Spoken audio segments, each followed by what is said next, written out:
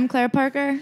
And I'm Ashley Hamilton. And this is Celebrity Memoir Book Club. The podcast run from the goods of our soul by two women who have full-time jobs in the middle of a pandemic, honestly trying our best. Oh my God, I did not know that you said the word goods. For some reason that came out weird. And I was like, no, it definitely came out straight from our gizzard. This podcast really is the gizzard of my mind.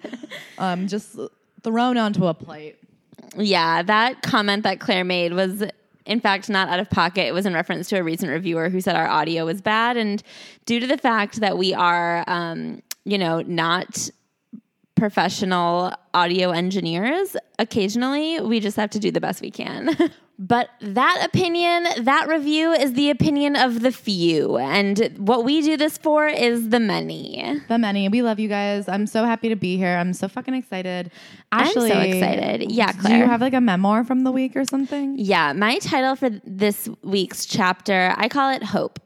When Beautiful. I close my eyes, I see Barack Obama. I am, here's the thing. I feel like I was in a real funk and a half the last while. I'm still, I still have some aftershock of the winter blues, and I'm sure it'll shock me again soon. I think that We are dead in the middle of winter, so I don't know what you mean aftershock of the winter blues. It is February. I know. 19th. I'm just saying I went through a real pit where I was feeling blue as hell, and now I'm like a little bit purple. Nice. Ohio, Virginia. Ugh. Ohio, don't call me that. You know how that affects me. Sorry, that is triggering. That was a triggering state choice, but I just meant like now I'm states. blue again.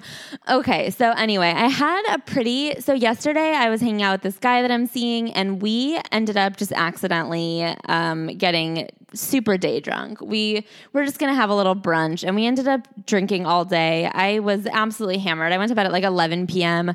And then I woke up today feeling, not my top condition, but also not terrible, because people keep saying as I get older, I will start getting hungover, and it just hasn't really happened yet. Say, I'll just keep drinking more and more and more so that my stamina goes up.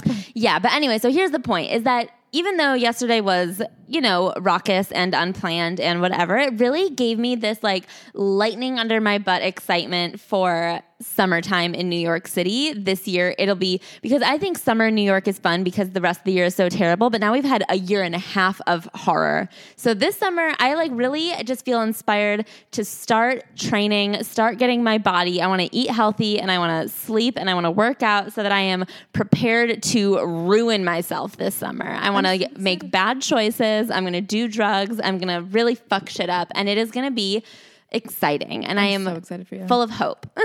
Oh my God, I'm so excited for you. So, Claire, how was your week? It was pretty good. I don't have a ton to say. I think I'll have a more interesting life once we get out of this pandemic. I do have a PSA. Sure. So this week I've been blowing a lot of money on home decor, as many of you know. And so I'm really trying to reel it in and get my savings back in order, get my budget on track. And so I went this week to Trader Joe's to do a grocery haul because I was there. You were there, but they weren't. Oh, yeah.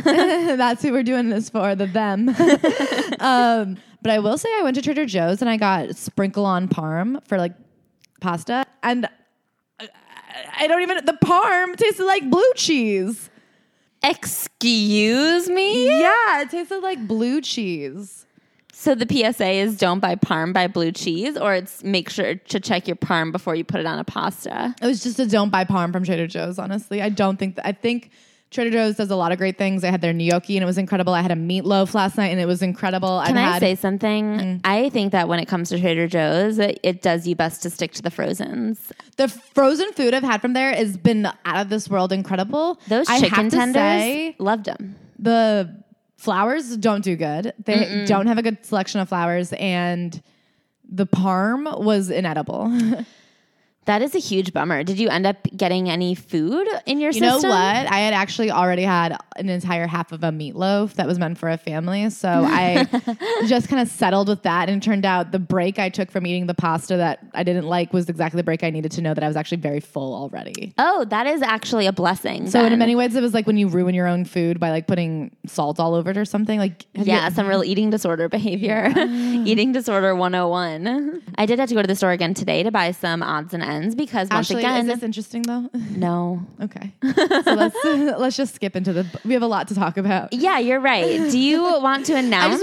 Friends, this is me trying to make the podcast better for you guys. Me and Ashley are like actively every week. We're like, we're not going to ramble. So don't say we don't fucking do anything for you. We're literally trying. Okay, but if you want my grocery list, let me know and we'll do a whole Patreon where I just read off what's in my fridge.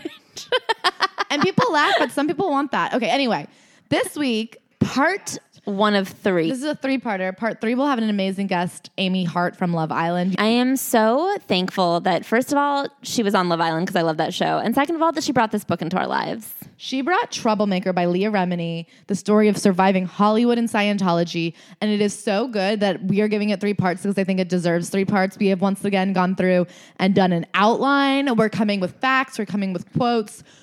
We don't have a ton of outsider information, but I think Leah gives us all that we need. I mean, she name drops, she cult drops, she cult escapes. Yeah, and I think that the 3rd episode in this trilogy, the Amy episode, gives a lot of good context for cult shit.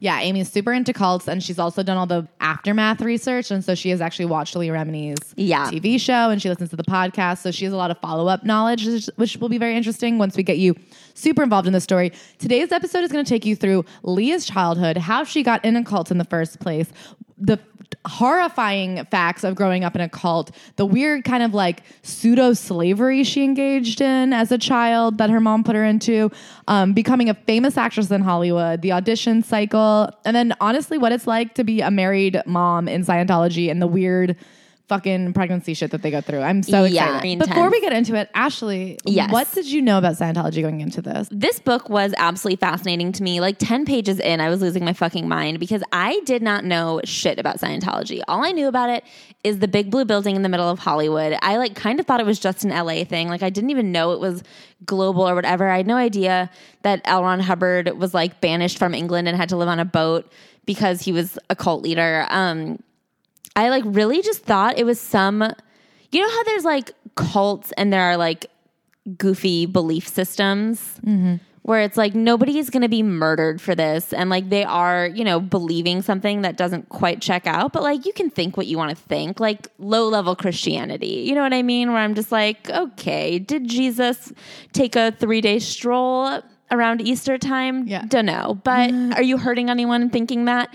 No. Whereas like high level Christianity where they are like, you know, doing religious persecution, like I did not know that we were at that level, you know? I really thought it was just like a goofy little like pastime. Like, I don't know, I'm trying to think of a similar example and I truly cannot. Yeah, maybe there are no goofy pastimes. Like liking football. You thought it was okay. Like I thought it was like a hobby, you know what I mean? Like something you do, like not professionally, but like after school, or like you astrology go. kind of maybe. Yes, I thought it was very astrology adjacent, where it's like like you like it and like you engage in classes where and you could like learn about it, and it gives you tools for helping your productivity level. I had no idea it was like a life-threatening condition. Yes. Okay. I did. Because I guess many years ago I watched the HBO documentary Going Clear. Okay. I'm not even 100% sure, like, so don't put a gun to my head and make me promise that. But I do know at one point I watched the Scientology documentary. I do feel like I knew it was a cult going into then, but I'm not sure where I knew that it was deeply dangerous. Yeah. I don't know if it predated watching the series. There wasn't even a lot of the series that I took with me, but I just did know that it was insane and dangerous. And so that's why I was always confused as to how it kept getting new members and like how it was surviving, because it was so clear to me that it was a cult. I feel like my mom is very anti-cult. Yeah. I think that your mom is like hyper engaged in like Hollywood dark magic. Well, also she like loves a good therapy. And I think in the 70s, there was this whole time where like there became all this pseudo therapy that was like a lot of California self-help. We have to break you down to absolute nothing and then build you back up. And then when we build you back up, your soul belongs to us. I have a great aunt and uncle who are into all that shit. Like I had a friend who got into Landmark. My mom was like, cult! That's a cult! Like she's really got her cult red flags up. So I feel like I'd always known that she knew that Scientology was a cult. And then I saw the documentary. And so I was always kind of unsure how it was still passing in everyday society, that people were still going to it. Because to me, it's like, I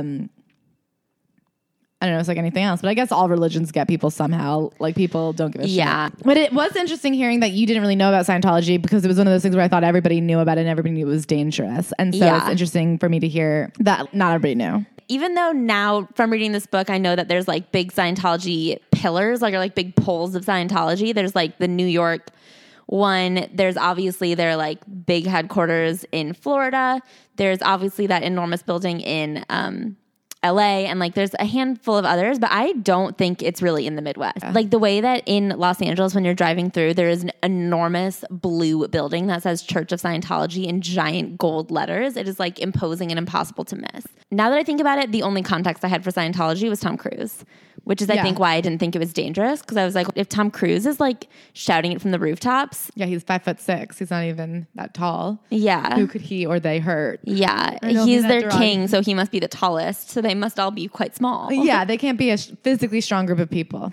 Okay, so let's get into how Leah got into it, because I do think this segues perfectly into like, how does one get into Scientology? So yes, she was quite helpless at the ripe age of child. Yeah. So basically, Leah Remini, she's born 1970 in Brooklyn. She's born to parents who are dysfunctional, to say the least. She has kind of like a real hothead Italian. She calls him like king of the paisan dads.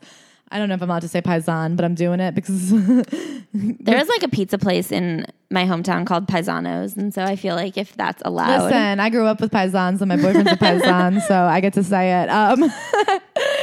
But anyway, he was like a hothead, abusive dad. She says he never hit her, but he did hit her older sister a lot. Yeah, he was also just like a screamer. Yeah, and a big hot and cold, which I think is what's important. Yeah, she says when he was on, he was really charming, but then he would just be he was the kind of person who would scream at you and call you a dumb cunt if you pulled the laundry out too early. Yeah, and now there's a lot of research about like the amount of trauma that like, honestly, like just having mean parents or just having nice parents is better than having hot and cold parents, because then kids don't get like any sort of grasp on reality. Oh, is that true? Yeah, because when you're getting screamed at for the same behaviors that like no one cares about on Monday, but on Tuesday you're being like thrown down the stairs, then you just have no gauge for like what is good or bad and like what's okay and what's not okay.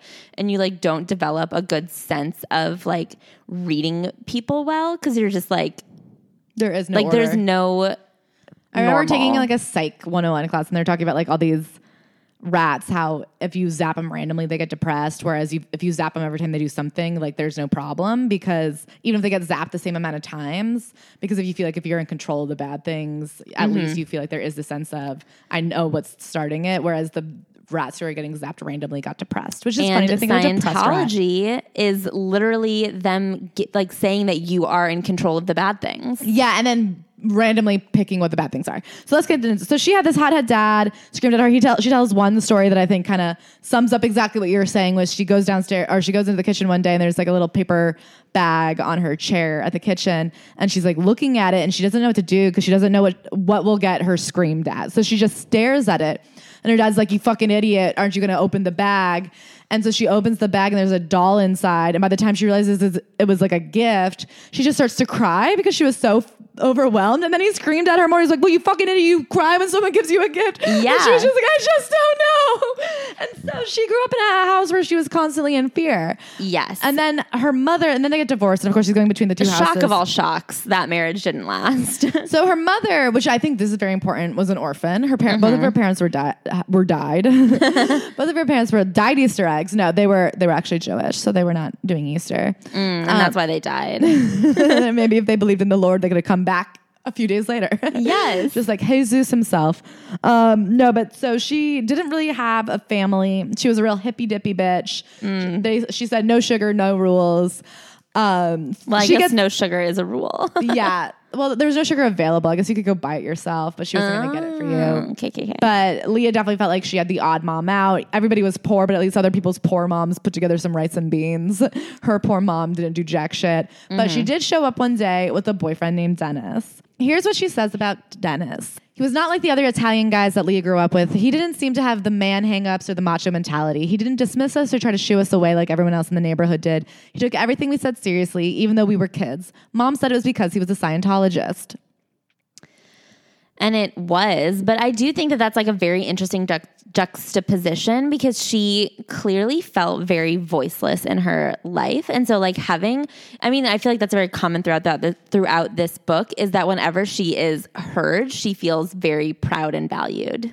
So basically, Dennis obviously gets her mom into the church. And one of the big beginning stage things you learn is it is pseudopsychology. It is like that 1970s, 1960s. We're going to take a little bit of truth and then use it to kind of trap you.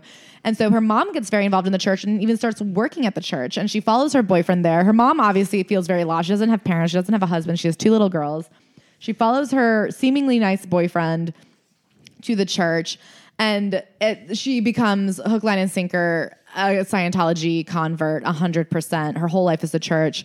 Leah tells this interesting story about one day her mom comes home and the mom is trying to explain Scientology and she starts talking about overts. And so overts are anything bad you've ever done in your life. That's Scientology talk. And basically in Scientology, what they do is auditing.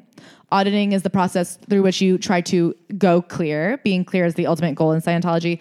And basically their theory is much like Catholicism or many other religions is if you repent your sins, you are free of them. And so she says, the problem with people is we have these like subconscious reactive minds. When you do something bad and you don't tell anybody what you've done, it lives on you, this overt, and it makes you do worse things because of the guilt. So you can be a good person who does something bad, but if you tell someone, then you're free of that, and now you can go on with your life. And so the goal is to kind of tell away all of the overts, and then you're clear of them. You've gone clear. And that's the goal. And so for example, she's like, tell me something bad you've done. And so Leah tells a story about, I guess she's like, she's 11. She's living in Brooklyn. They're broke. Everyone has leg warmers. She's obsessed with getting leg warmers. And she tells this story about how she has been telling boys in the neighborhood that she will trade them a hickey if they steal her leg warmers, which is so funny that she wouldn't even get them to buy it, but steal it. It's like, it is a lot of crimes in one. It is like prostitution and thievery, which is a tall order for an 11-year-old. Like, look, I was not a sane 11-year-old. Lord knows I was out making out, doing whatever. I probably shoplifted a little from CVS, but to combine the two and create a small little economy of sin is, I mean, it is like quite, I feel like as a mother, I would be like, okay, this is no bueno.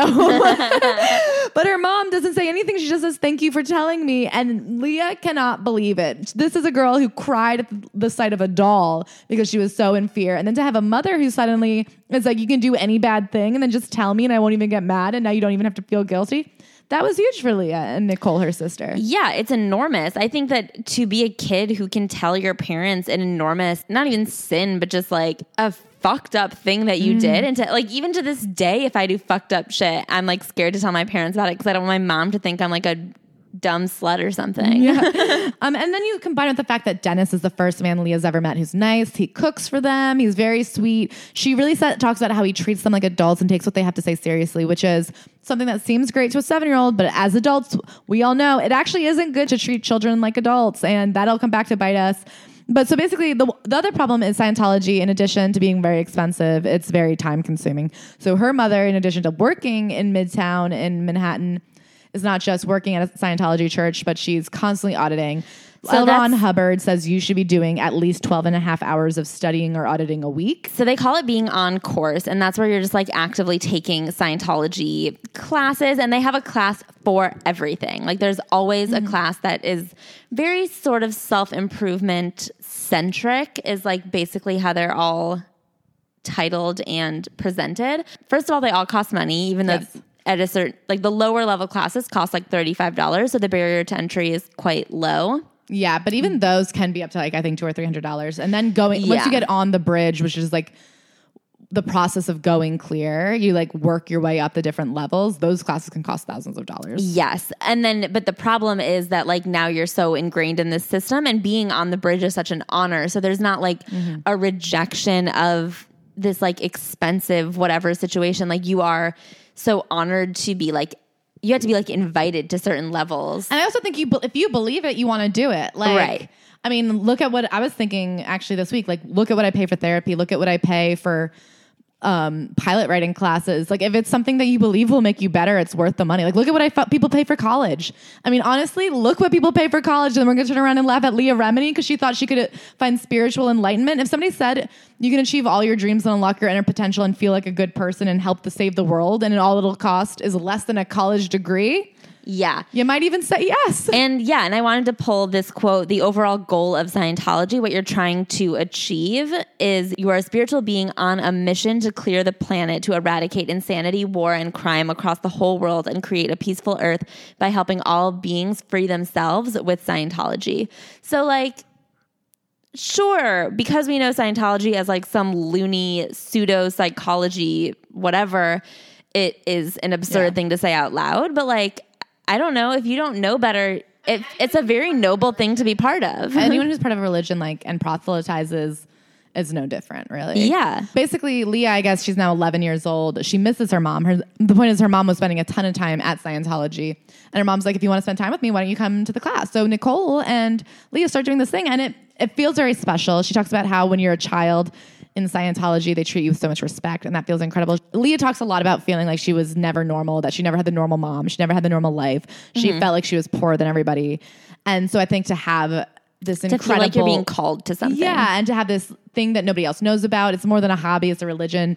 It's a purpose. I mean, really, she felt like at 11 years old, she had found a purpose that made her better than everybody, and it was so exciting to her to get to do this adult thing. And so you can see, I mean, look... I don't blame 11-year-old Leah. She was brought in by her mom, and I get the situation she was coming from, and I get it so much that I even understand her mother, Vicky, who has no parents, has no money, has no direction. Finally, a man is kind to her, and he brings her in to the situation that gets her a job, gives her a purpose. I understand the appeal, and I understand how people fall for it. And I get how at these early levels, so Leah and her sister Nicole start taking classes. The first one is called Success Through Communication, and it's all about how the way you get through the world is you learn how to communicate well with people. And I'm sorry, but like sitting on this couch, do you disagree with that, Ashley? Not for a second. I think communication is good, and it's funny because Some would say communication is key. Yeah, I would, and I don't think I'm in a cult. I'm in a podcast, which is worse because honestly, it's worse. It is worse. I would love a cult to take me away. Cowboy, I feel like take a me cult, away. at least you've aligned yourself with somebody very successful and charming and charismatic, and we don't have that kind of affiliation. We just have each other. One of the first classes is called bull baiting. And like, it sounds like acting 101. So like you just sit and you mirror somebody and you try to like sit very still and just feel comfortable in the silence, which is like a really good skill to have. That is something that will take you far in life because it teaches you not to fidget. It teaches you not to be nervous. That really is just acting classes. And so it's funny that there's so many actors that come out of this because a lot of it is somebody was just like, what if we put a little bit of fucked up therapy into an acting class, which I think acting classes are actually known for being, like, if led by somebody bad, deeply toxic. Like, I've heard really fucked up acting classes. Well, because they're like trying to like get to the cores of your emotion and like change how you view feelings in like a sociopathic way. Yeah, it's the same idea of what cults do, which is like, I'm going to break you down to your most barest, honest essence so that you can build yourself back up in the way that you choose.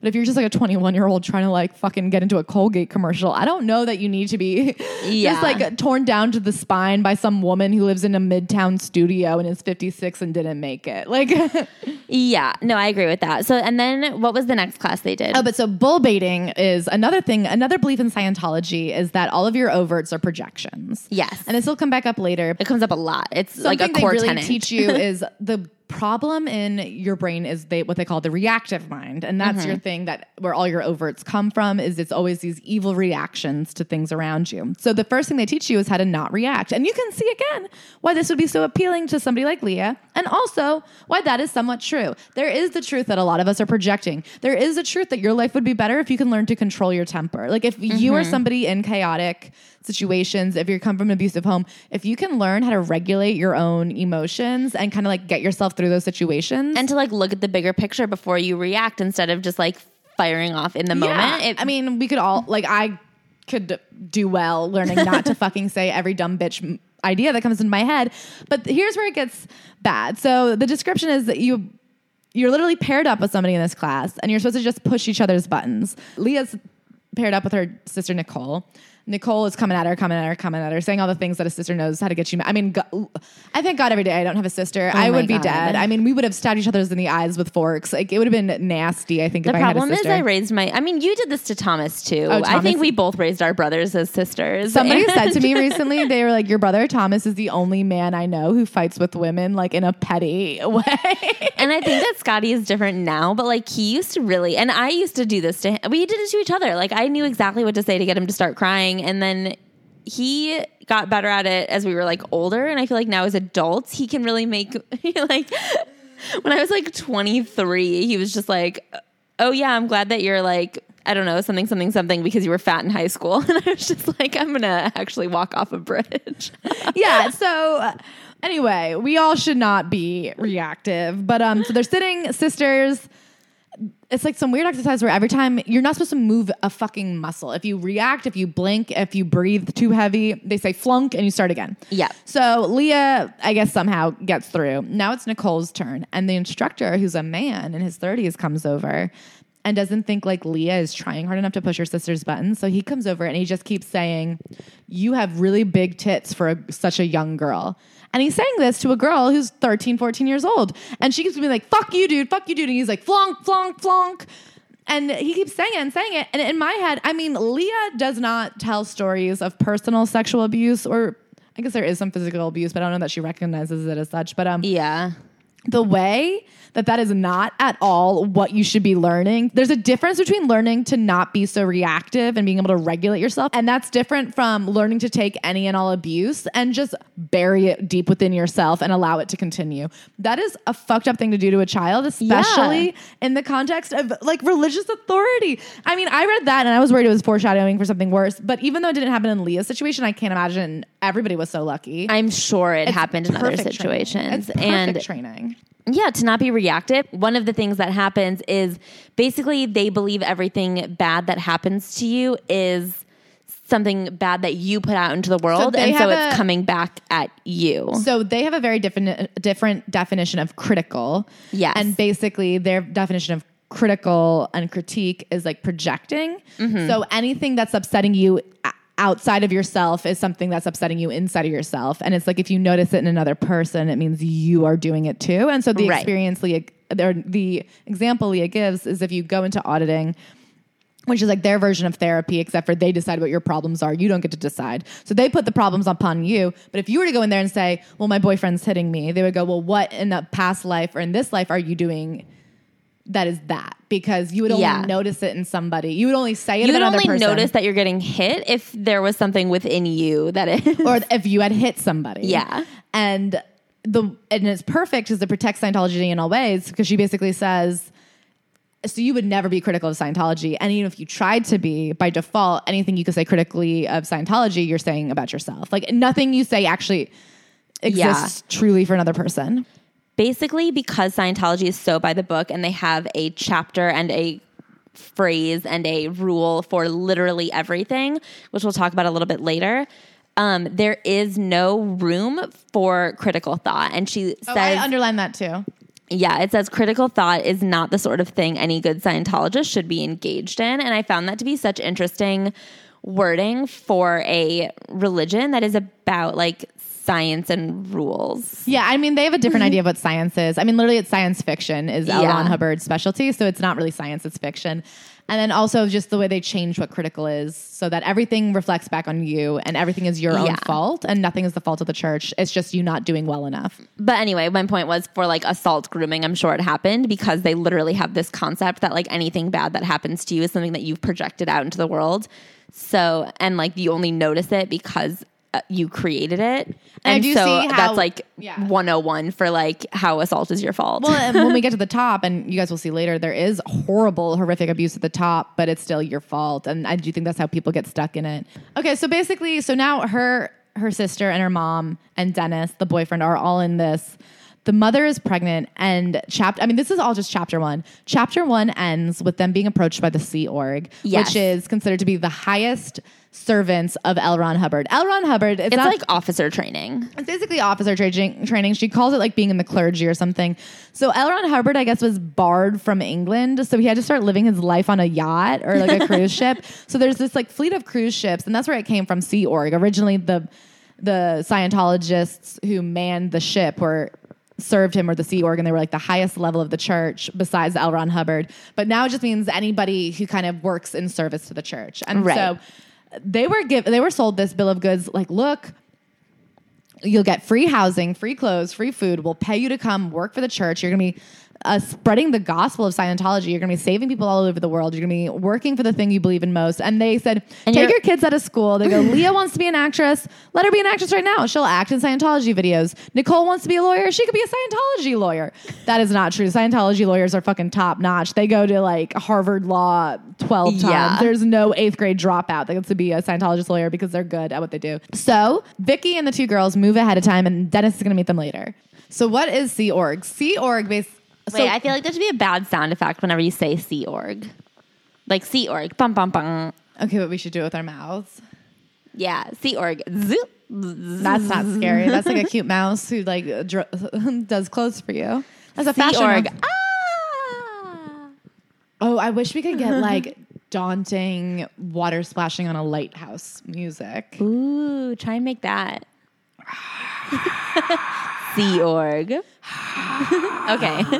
What is this? Okay, so they go to the Sea Org. So it's down in Flag, which is in Clearwater, Florida. Also, wait, I want to clarify so that at Flag, that is where other members go for like stints for additional training, but it's also where officers train, like the Sea Org people train. So they're there to train as the Sea Org, but people come and visit there all the time for extended and intensive courses. So there's like a headquarters there with an incredible hotel. And when they land, there's nobody there to pick them up. They go to the hotel. And the hotel's like, you can stay in a nice cabana until a room opens up for you where you're actually going to stay. Just a shite motel. Yeah, it's like a Quality Inn, and she says with very low quality. She said the pool is literally a swamp. Yeah. Like the food gets served from like 6 to 7 a.m. and like the mess hall is disgusting. The food is like instant eggs. It's like absolutely disgusting. And the fancy hotel is where like paying Scientologists stay for their training. But where they are is this shitty Quality Inn where the people who work and serve the fancy hotel live. And so they get there, and the first thing they do is they're separated from their mom. Yeah. So the women go with the women in like dorm style homes, and then the 2 girls are sent into a room that should normally have like 2 queen beds, but now has 6 bunk beds. Mm-hmm.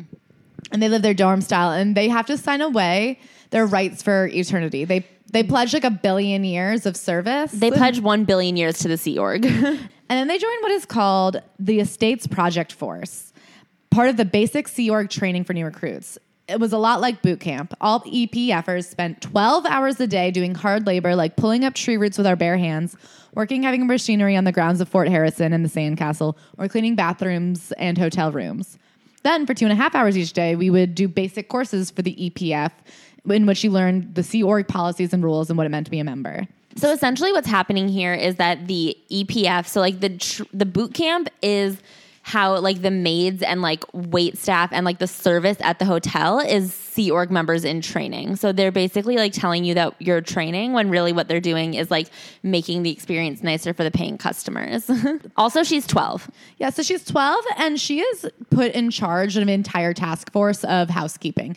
And this includes some adults. And she's 12, and she's in charge of them. Mm-hmm. And this is where we find out that they don't like believe in children.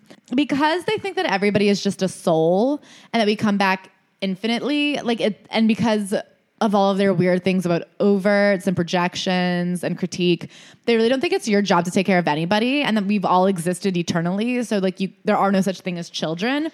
Yes. And also there's one very interesting little blurb where she says that one of the reasons they don't value school, because I know what you're thinking, with 12 hours a day of manual labor and then 2.5 hours a day of coursework, when do they go to school? They actually genuinely don't find school important. And they're like, if you can find time to do classes outside of all of your obligations, then like power to you. But they believe that a Scientology education is the equivalent of a real world PhD. So we learned 2 horrifying stories because of this. One, obviously, that Leah's put in charge of this group. In this experience, one of the things she talks about is she like doesn't say yes sir to a senior, like an adult man in his 40s. So what he does is he puts her on a boat and drives her out to the middle of the ocean and throws her overboard in an L. Ron Hubbard like written down practice of what you do to someone disobeying called literally overboarding, which is a way to teach people to obey. Yeah. And he just threw her in the ocean in the middle of it until she gave up and she wouldn't. So he finally brought her, like he didn't let her die, which I guess is good, but he threw a 12-year-old into the middle of the ocean and that was just like par for the course. Also, if you'll remember, their mother Vicky was pregnant. She gives birth at this point and now has a newborn, but she has to work also 12 hours a day. And they took the baby and they put it in a nursery where just another Sea Org member who was like another 12 or 13-year-old watched all of the babies. And so Leah talks about going and checking on her baby sister Shannon, who was just left to pee herself in her crib all day, screaming, crying, barely being fed. It was genuinely an abusive scenario. She also, I mean, horrific. And so Leah says this is one of the few things that gave her pause because she was like, I didn't care what they were doing to me. Like, I didn't care about the labor, but I was worried, like, is this right by a baby? She also meets a good lifelong friend named Sherry. Sherry is somebody who was also a second generation Scientologist, meaning her parents were in it. Her older brother had been in Sea Org for a year already. And she, when she was 11, got recruited to go to New York City and work for the Sea Org in New York City, even though her parents were in DC. So when she was 11, she got sent to New York City. She got there, hated it, called her parents, begged to come home, and they said, nope, figure it out, bitch. And she was just like, I guess they basically had her in the custody of another Scientology member so that she could be a 12-year-old living in New York City alone. But that because it's Scientology and they don't believe that children need to be taken care of, they basically were like, yeah, this is like the roof over your head, I guess. And I hope you can figure out where you can find a winter coat. Like, good luck with that, champ. They're making, I think, $25 a week, working 12 hours a day, 6 days a week. She says one day every 2 weeks you got the day off. Yeah. And they would like go to the mall, but they had no money. But she specifically says, as bad as it was there, it was better than going back and being with her dad and his violent outbursts. So then here's the kicker. So you may think, well, when's Dennis get there? What does he have to say? He never shows up. Believe it or not, he gets another woman pregnant at this time. So another thing is these girls and Vicky, their mother, 3 young daughters, 1 newborn baby. Vicky sold everything she owned to come down here. She has no parents. She has a divorced husband. She has 2 children. I mean, she really had nowhere to go. They had nowhere to go. They had no resources. They were making fucking nothing with this thing that they were now getting deeper and deeper because when you work at the Sea Org, you are getting your courses for free. But if you leave the Sea Org, you owe that back. It's a whole thing. They really are fucked. I mean, so another weird thing that I learned from this chapter was an honorific is sir or mister, and you only call that to people who are like above you or at a certain level, and you call it male or women. I mean, men or women get called sir or mister as an honorific. Isn't that weird? Equality, baby. Yeah. In a perfect world, we're all men. I want to say something that is very interesting about her being chucked overboard and all of the drama at the Sea Org. So as we've learned up until this point, Scientology is about like evening out your emotions, like creating, like going clear. You're trying to like calm your reactive mind. Meanwhile, every authority figure that she meets from this point forward is an absolute deranged psychopath. Like, this man threw her overboard for not saying yes, sir. Like, that does not sound very like much like it lacks reactivity. Yeah, no, everybody's a psychopath. I mean, so they're stuck here doing manual labor. They're literal children. And finally what happens, the way they get out is after about a year, Leah has a knowledge report written about her. So something they learn in the Sea Orgs is they have very strict sex codes. And that is, if you are not married, you are not allowed to touch the opposite sex in any way. Yeah. At all. So somebody writes a knowledge report that she had gotten felt up. And of course the boy doesn't get in trouble. It's very like kind of like Mormon. It's like, well, what did you do to make him want to feel your boobs? And it's like, I don't know, I had boobs. Yeah. Even honestly, as a girl who doesn't have boobs, like they'll feel anything. They'll find them. They'll find anything in the general area. It's a real dartboard situation where there's just aiming for the center and wherever it lands and whatever it lands on, the fun is in the game. You know, it's fun to throw. And the scoreboard's just extra. But so somebody writes her up and she is found guilty. And because of this, she is going to get thrown into the Rehabilitation Project Force, which sent a chill down her spine. Why, you may ask? This is maybe the sickest thing of all. Because it's basically like a prison sentence. So the RPF were easy to identify. She says in 110-degree Florida heat and humidity, these men, women, and even children were forced to wear all black from head to toe as they did heavy messed work. MEST is an acronym for matter, energy, space, and time, like cleaning grease traps in the kitchen or scrubbing dumpsters. And that wasn't all they had to do for their spiritual rehabilitation. They also had to run everywhere they went, to the bathroom, to the galley, anywhere. They had virtually no liberties. As long as they were in the RPF, they worked pretty much 7 days a week, 365 days a year. I think they weren't allowed to talk. Plus, they were doing, so they're not allowed to speak. They had to exist separately from everybody else. They were running everywhere in the heat. And it didn't and you had to do audits all the time. You were literally never free. You have to call everybody sir. It was the ultimate form of punishment. And your time there could last for months or even years, during which you basically weren't even considered a person. So, of course, her mom is like, well, abso-fucking-lutely not. They get out of the Sea Org in this way where it's like you're basically thrown out. But now... You basically admit that you weren't up to the challenge. Like, that's how you can get out. But now you owe money for all of the courses. And the lodging, because they paid for you to live there and stuff. Yeah, so they decide to move to LA and move in with other Scientologists. Yeah, because there's a big Scientology practice in LA.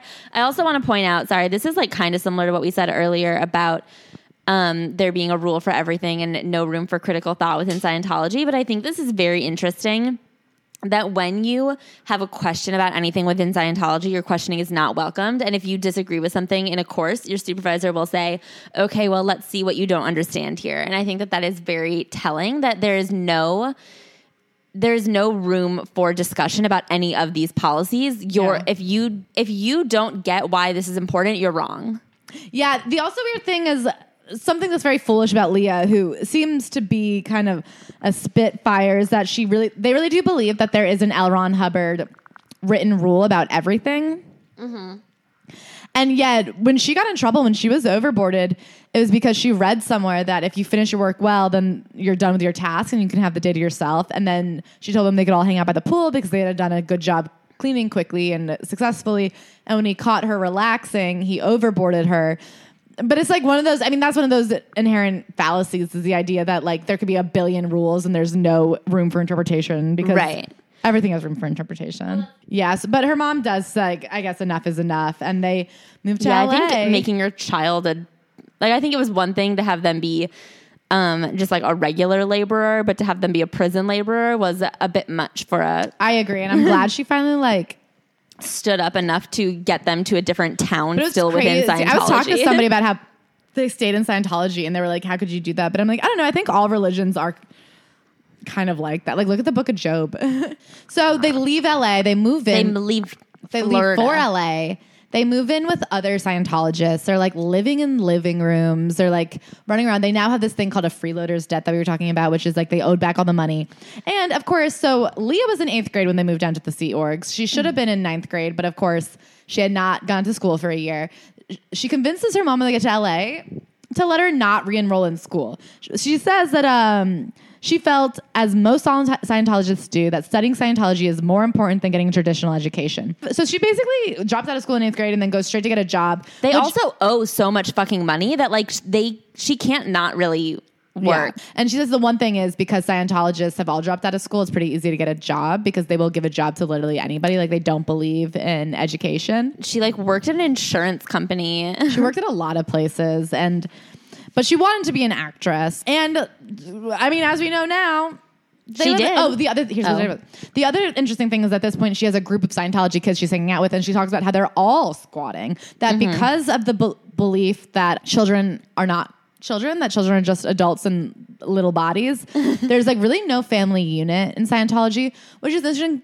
We'll get to it later, but she meets her husband while he's still married, and she talks about having no respect for the family unit because of her own family and what her dad and Dennis did to the family. That's why I feel like they were so okay with Scientology and the idea that children are not children, because that actually aligned with the values, their sickest values. And I think if you were a mother who was like, no matter what, this kid is going to, like, I want my kid to get a good education and go to college and make a better life. Like, I don't see a lot of like first gen immigrants doing this because like that is not their mentality of like, you know what I mean? Those like people who have like built a whole new life for your family to like give your children just a little bit of a better life. Like they're not coming in being like, let's meet you when I meet you. Yeah. And then that's the thing is because overall Scientologists, it seems like they've been tricked into believing that having a good life is actually not important because of this eternity situation. Yeah.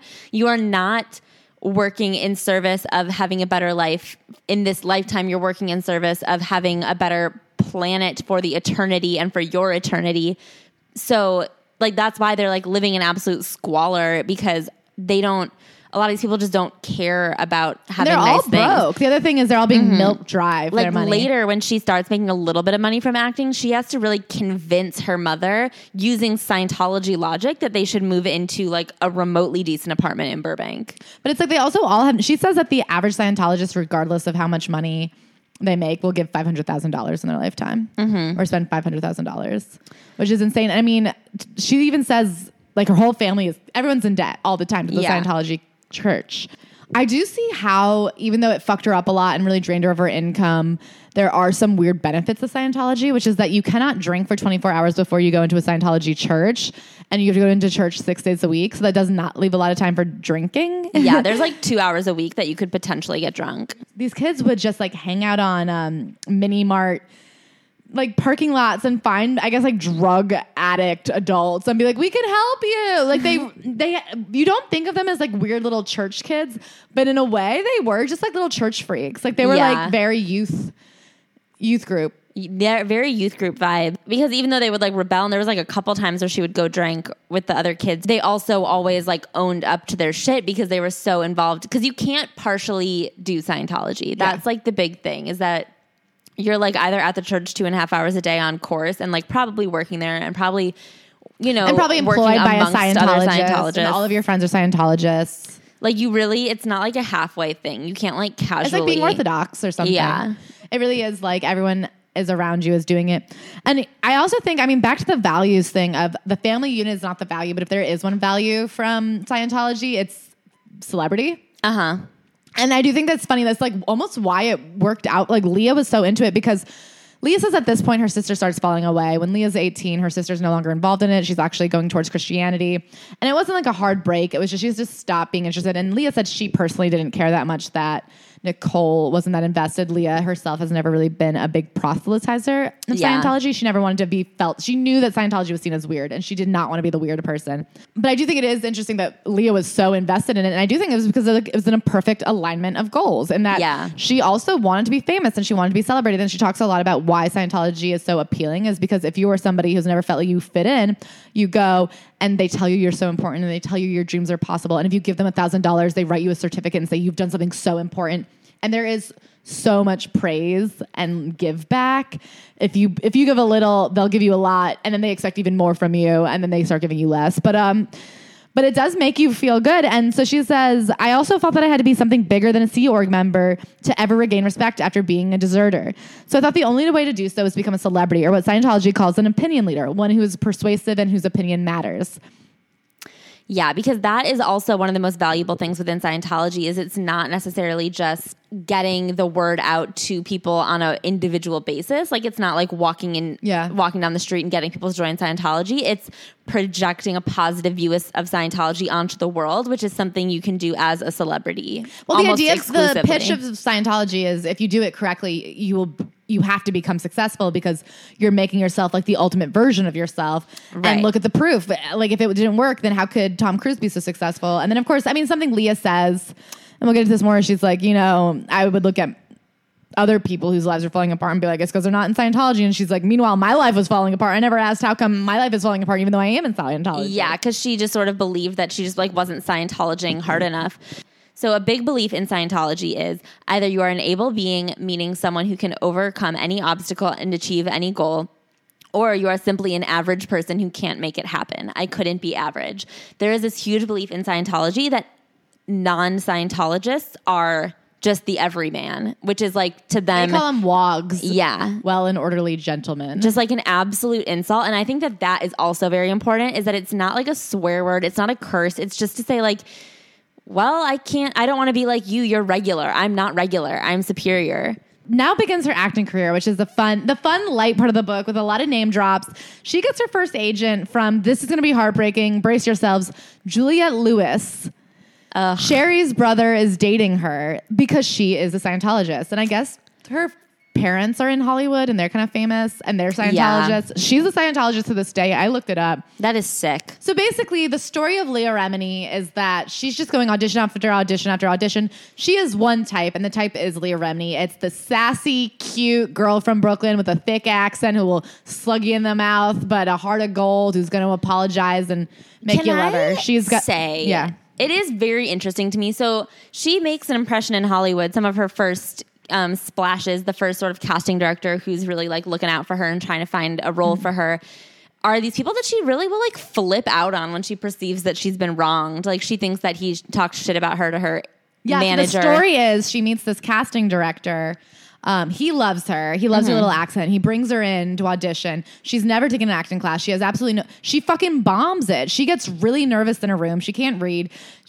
He's like, sorry, kid, you gotta get better before I bring you in front of anybody else. She goes to like McDonald's, uses their phone, calls them, hysterically cries, begs and pleads and begs. I mean, she literally calls the assistant of this huge casting director, gets him on the phone, begs for another chance. He says, okay. When her agent finds out, she goes, you never fucking call a casting, like, how dare you? So she skips her redo trial. And then when he calls her and says, why didn't you come in for your audition? She goes, you fucking asshole. You lied to me. You told my agent I called you.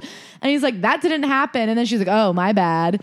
Right. So this is what I want to talk about, is like all of her Scientology practices are about like remaining level-headed. Like so much of it is about calming your reactive mind.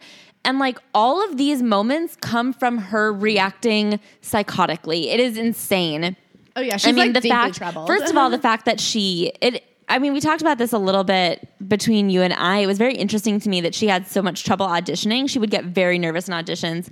And when she finally got a studio read, which is where you make it, or a screen test where you're auditioning in front of the whole studio, for like the final rounds of auditions, she would just get so nervous and so in her head. And it's like, you have been training to not overreact since you were 11. And the fact that you cannot pull it off when it actually matters is hilarious to me.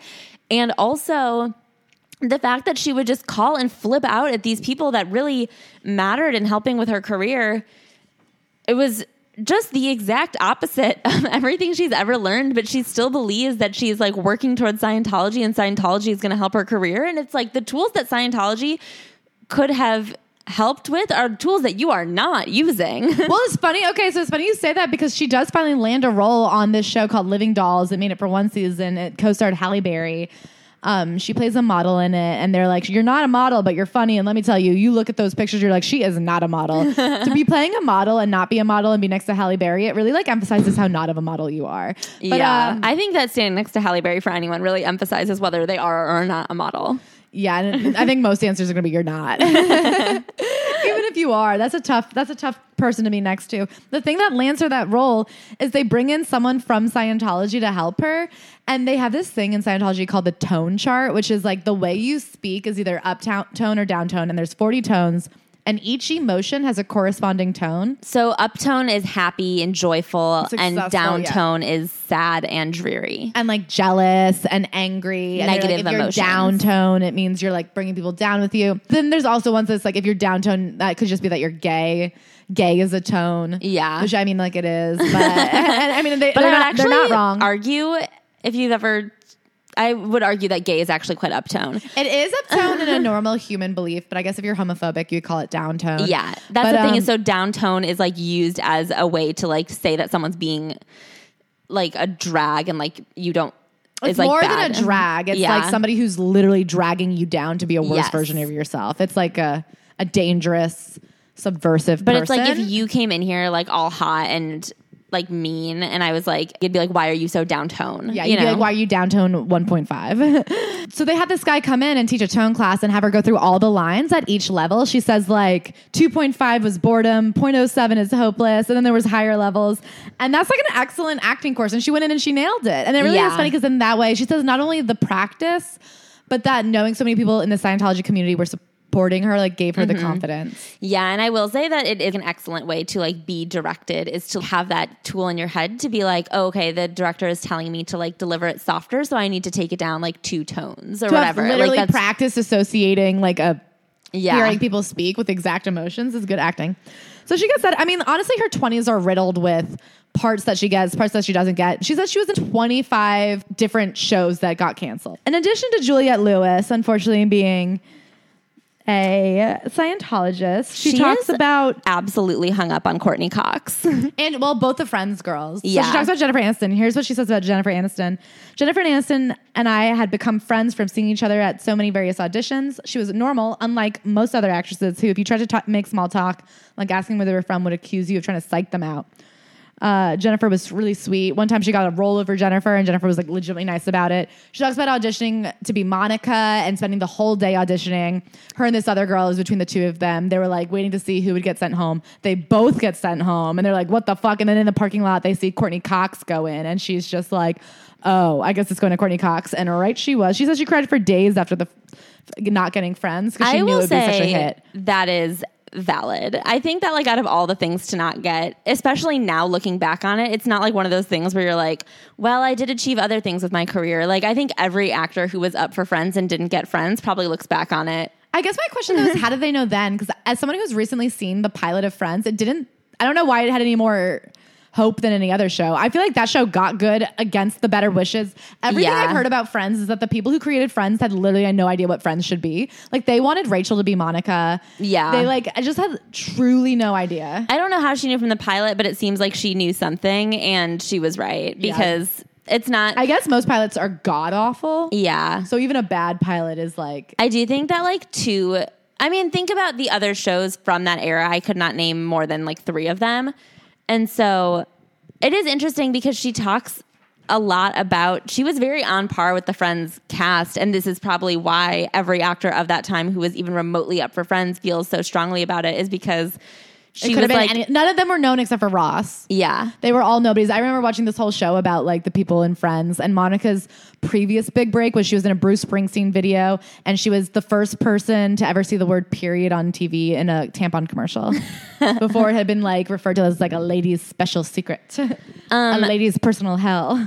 I just feel like, and now it's not like a thing that gets easier over time. Like now looking back on it, you're like, wow, how many millions of dollars would I have made? Yeah, every time you're like, you know how I feel about that?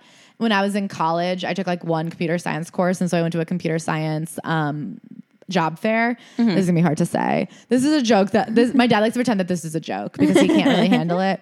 But I was like going through all the things, and there was all the big companies, and I thought even though I don't know shit about computer science, I thought I was too good for the little companies. And so this one little company, I talked to them, and then afterwards they sent me an email being like, hey, we really loved you. Like, we'd love to have you come in and like interview for an internship. And I was just like, yeah, right. I'm too good for this. Even though I would not have been, like, to this day, I'm not too good for it. Anyway, I ignored them. I never got back to them. The company was Venmo. I would have been like the 4th employee at Venmo. God damn. That is your Friends. That is my Friends. We all have it. I'm glad that mine wasn't even in my desired career, that I'm just like making mistakes in truly every aspect of my life. Another fun one, 27, she was like burnt out and over it. At 27 is when she says she had already been on 25 canceled shows, and like she didn't think it was going to happen for her. So when she got the King of Queens script, she was like, no, fuck it, I'm not doing it. Kevin James personally called her up and said, what do you got better to do? Count all the money you're not making. And she like loved that he was such a hard ass. But here's what really got her. Les Moonves calls up Leah's agent and says, who the fuck does Leah think she is, passing in a show when she just came off some shitty show for NBC? And Fair. she says, Oddly enough, that kind of honesty always cheers me up. I got up and showered and took the meeting with Kevin. Les Moonves was a real man I needed to work for. She talks about Les Moonves being great, like being honest, giving it to you straight, and him being a real man, and that there's not that many real men in the industry. And it is so funny because then she later goes on to say, like, she has a list of things that she knows to be true about men growing up in such a toxic household, and it's like that all men will fuck you over, that men have no respect for women, that men will break up a family, that men see all women as objects, that men do everything they can to hurt a woman's feelings. And I'm like, the fact that that's what you can out and out say a real man is, and then call Les Moonves a real man, and the fact that Les Moonves has now been outed as like a horrible sexual abuser is like, it all Very adds up telling. perfectly. And I really do think she should be like a red flag dog detective. She could just like sniff him out from a mile away. So at this point, she's already met and started seeing her eventual husband. They did somehow work out, but like everything about their relationship was red flag after red flag. He was very much married when they got together. Yeah. So he was cheating on his wife. She didn't know at first, but then he finally comes clean. And Leah doesn't know what to do because she says up until this point, she had been cheating a ton too. Yeah, she had cheated on everyone she ever dated. And she talks about like being very promiscuous and trying to have sex like a man would have sex because she didn't want to get hurt. A lot of like, you can't sleep over, sweethearts. I got to let the dog out. There's no dog situations. Yeah. So she goes to Scientology and she confesses her ovaries that she's been having sex with a married man and she doesn't know what to do. And believe it or not, the Scientology answer is more money. So they say what you need to do for penance basically is get him and his wife into couples counseling and you have to pay for it. So she does. She pays $5,000 for him to go to couples counseling with his wife. Yeah. And she said Scientology couples counseling is very specific in that they make you say everything you've ever done to somebody. And this man had sex with like anything that walked. He says that one of his stories is that he had sex with an entire bridal party. I just don't even know how that's possible. Like, they all take turns, or was it all at a time? Met men. They like don't have that kind of energy. He was something else. Maybe it was a small bride. This was back in the day before you had 12 bridesmaids. That could have just been 3 people. Okay, that's possible. And maybe he was like kind of coked up and drunk, and so it was like he didn't come, but they each got. It was very hef sitch, where it's like one at a time. They jump hop jump on, off. but it's not like one full sex with each woman. Yeah, I think he was like tenderly making love and doing like a lot of foreplay, a lot of cuddling. Like he was doing 2-hour sessions with each of them. He was just drinking raw eggs in between to get it going. He's like leaving magazines in his living room for them to peruse. Then she's like, this is interesting because this is where I see the pseudo psychology of Scientology being very pervasive and something that is hard to get out of. So what they say, I mean, their whole overts thing of any way you're critical of somebody, it's true for you too. She was like, as someone who had cheated my whole life, I felt like being given this ultimate cheater was exactly what Scientology always says, which is like, you get what you put out there. Yeah. Because that is like one of those, like you do get what you give. Like there is truth to that the energy you put out is the energy that you will receive. If you are a toxic person, you're going to be in toxic relationships. If you're cheating a lot. I mean, she says, and this is, I think, therapized future Leah looking back and not Scientology Leah. She's like, I was always looking for somebody more fucked up than me so I didn't have to feel bad about how fucked up I was. And I do think that is a very relatable statement that a lot of people, I mean, I see this with girls all the time. They date like disgusting men. And then when those guys are too good for them, they're like, well, I have to go lower. And it's like, maybe stop going. Like maybe the digging is the problem. And the Scientology brain of Leah Remini, she was like, this is my overt coming to get me or some shit.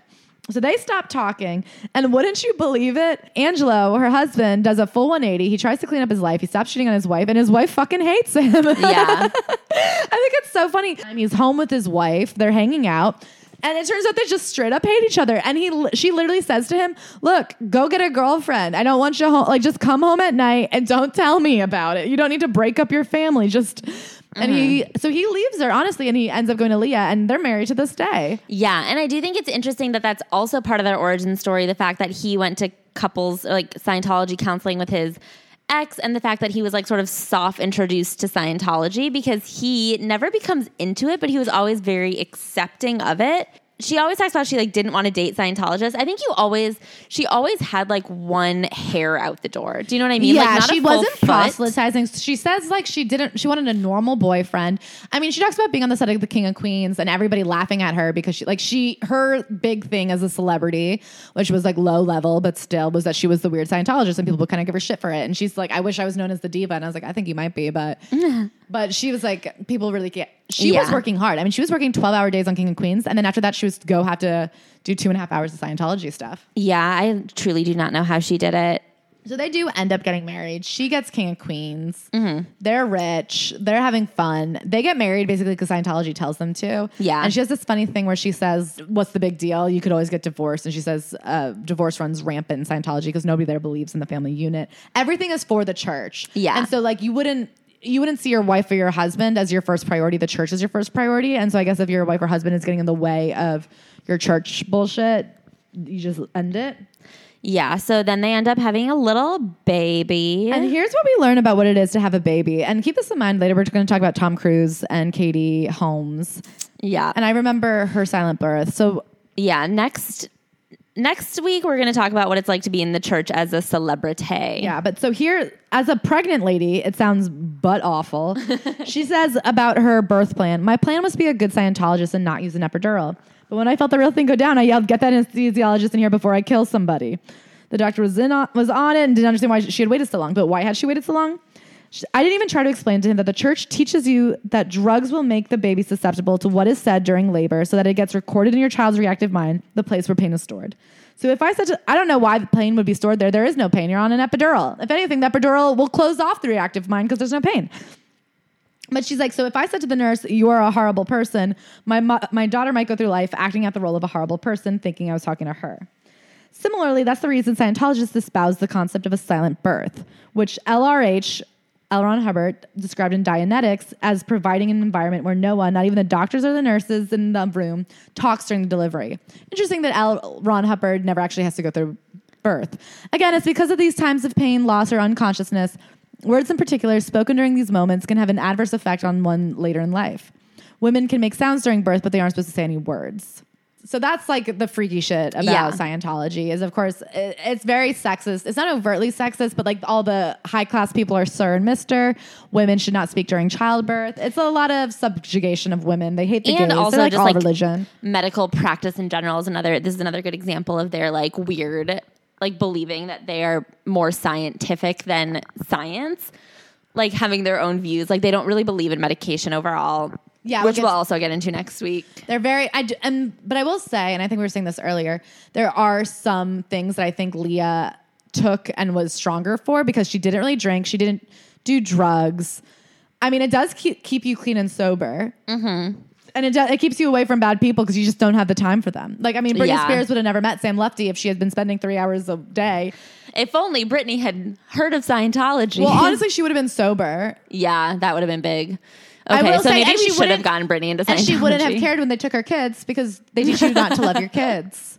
So honestly, I think Scientology would have given Britney everything she needed, which was a place to go and a hobby. I really do think that girl needed some structure. Yeah. It would have gotten her off drugs and alcohol and would have taught her how to get rid of her one big emotional blind spot, which is the love of her children. I will say that as a person with a lot of toxic traits, I really sometimes during parts of this book read it and thought, I don't know, would it be so bad? Like, I could use some discipline in my life. I feel like that whole manual labor situation would get me really skinny. Like I've always thought. She talks about how if, like, it makes you a good student because you have to go in there and study 2.5 hours a day and you study like in their library. Mm-hmm. And if they see you move or like scratch your head, they come over and quiz you on literally everything and they'll go through everything you were supposed to be studying back to the beginning. And if you don't know any of it, you have to start over. And she's like, it really teaches you some fucking scholastic discipline. Yeah, it's too bad they just didn't learn any actual things. Yeah, imagine spending all of your life studying bullshit. I guess that's what they used to do back in the day. Like all those people who thought demons lived in Europe, all those barbers who thought they were like helping bipolar disorder by just drilling skulls. That was a lot of wasted time. That was barbers?